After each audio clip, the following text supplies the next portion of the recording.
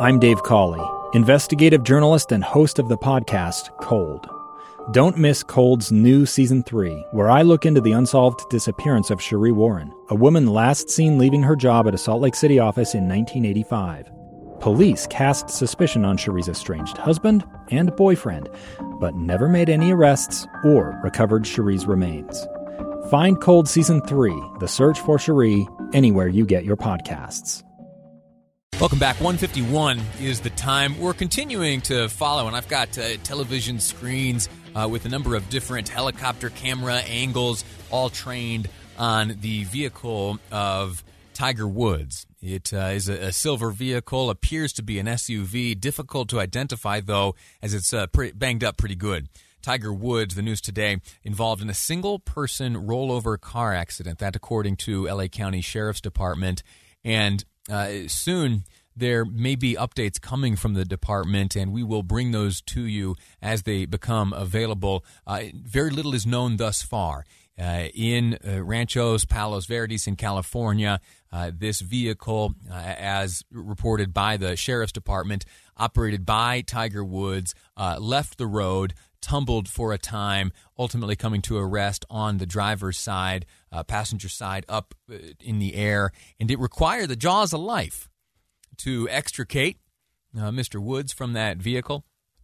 And according to his agent, it's been reported by multiple outlets, Golf Digest, Fox News, and others, ESPN included, that Tiger Woods has suffered multiple leg injuries and is currently in surgery following the event. The only update thus far I have to bring you is that it appears an investigation of the scene itself has commenced in earnest. A moment ago, I saw a trio of law enforcement officers standing around the vehicle in question with one of those big measuring tapes. They were measuring different angles. They were measuring the ground and different aspects of the vehicle itself. A smarter mind would know the information they were gathering there. I unfortunately don't. If you have a sense of that, 57500, that's the Utah Community Credit Union text line. We'll continue to follow that story as it develops. Right now, though, I want to talk to you for just a brief moment about something that has developed over this past year, and it is the idea of relief payments and taxpayer funds being directed towards either direct or indirect relief for American families and businesses. That there's right now nearly $2 trillion piece of legislation that's being bounced around back and forth. I believe its next stop is the United States Senate. But there are still proposals being debated and proposed by other individuals. And if you make your way to Deseret.com right now, there is an opinion piece that approaches a trio of these potential solutions in a fascinating way. Each of the different solutions assigned to a different writer who describes it, makes a case for it, and one of the proposals caught my attention.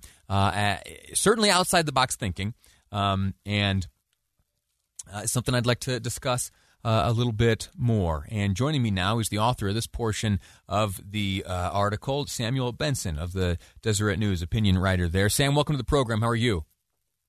I'm doing well, Lee. Thank you for having me. So you in this article, you defend a piece of legislation, or at least a proposal from Democratic Senator Cory Booker, affectionately called baby bonds. Would you describe that for us? Absolutely. So the main idea of the baby bonds program, or the baby bonds initiative, would be paying babies or paying families. And what I mean by that is the idea, the proposal is that every time a newborn baby is born in the United States, that family or that baby would be assigned a savings account with $1,000 in the Treasury. And every year as that baby ages, that account will be added $2,000 or up to $2,000 based on the income and net wealth of the family. So a child from a really wealthy family probably won't get much into that account. A family with a really low socioeconomic status would get up to $2,000 per year. That would happen annually until they turn 18. When they turn 18, they can have up to a nice nest egg north of $48,000, including inflation. And then their opportunity at that point is to spend on very certain things that the government would mandate, being buying a home, pursuing an education, starting a business, or savings. So it provides an opportunity for people from lower socioeconomic statuses to kind of get a head start in our capitalist society. Is this a proposal that comes as a result of the financial hardship our nation has faced in the midst of the coronavirus, or is this something much larger altogether? Much larger. Senator Booker first proposed this during his first Senate run back in 2014. So this has been on the table with Senator Booker for a long time. But the idea of paying individuals when they reach adulthood has been around for centuries. I mean, Thomas Paine, back in the 18th century, in 1797, proposed a similar program, paying 21-year-olds, what was at the time, I think, I can't remember how many pounds it was. But the same idea of giving people when they reach adulthood a little bit of equity, of capital to get started as they launch their careers and their lives.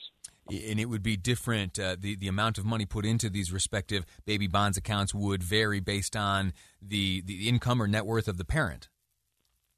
Yeah, that's correct. So a child that's from a very wealthy family probably isn't going to get much into their bank account. But somebody that is coming from a lower family with a lower income, a lower socioeconomic status, can get up to $1,000 per year. And so one of the side effects, not a main purpose, but a side effect of it, is it can help to shrink the racial wealth gap. I mean, Cory Booker has been a proponent of reparations for the descendants of black slaves, which is such a controversial topic, such a controversial issue. But this is an idea that's race neutral, right? It's means tested, meaning that it benefits people based on their status economically or that of their family. And it's worth noting as well that the parents can't touch this account. They can't touch the savings account until the kid turns 18, and the kid can't touch it until they say, all right, I'm using it for X purpose, one of those 4 purposes I mentioned, be it, an education or buying a home or whatever. And then they can move forward with a little bit of a boost getting into their adult life. How about those who say this is nothing but redistribution of wealth and that's not an American ideal, and why would we support something like this? Yeah, absolutely. It's definitely a tough topic. You get into the ideas of class warfare or whatnot. I think the idea here is how is it funded? And I talked to Ian Rowe, who's from the American Enterprise Institute, a conservative think tank in Washington, and he's a huge proponent of this. But he says the issue is figuring out how we pay for it. If we end up hiking up taxes for wealthier families, then it's nothing more what you said of a redistribution of wealth. But if we find a way to restructure old programs, consolidate tax benefits, like Senator Romney's Family Security Act that he proposed earlier this month, and it's reusing money that's already being consolidated for other purposes to benefit these families, it's definitely a reasonable proposal. It doesn't add to the federal deficit. It's about 1/10 of the annual cost of Social Security. And it's something that I think fiscal conservatives could get behind if they read what Ian Rowe and others are saying. All right. Fascinating. Listen, I could talk to you all afternoon about this, a fascinating topic, plus all the other proposals that are out there. But our time has expired. Sam Benson with the Deseret News, opinion writer there. Thank you so much for explaining this to us and your work at the paper. Yeah, thank you, Lee. All righty. We're going to take a break right now. When we return after the newscast, I'm going to bring to you the top 2 stories at 2 o'clock. Those top 2 stories that I think might fit well in the discussion around your kitchen table. That's coming up after the break here on Live Mike. I'm Lee Lonsberry, and this is KSL News Radio. I'm Dave Cawley, investigative journalist and host of the podcast Cold. Don't miss Cold's new Season 3, where I look into the unsolved disappearance of Sheree Warren, a woman last seen leaving her job at a Salt Lake City office in 1985. Police cast suspicion on Sheree's estranged husband and boyfriend, but never made any arrests or recovered Sheree's remains. Find Cold Season 3, The Search for Sheree, anywhere you get your podcasts.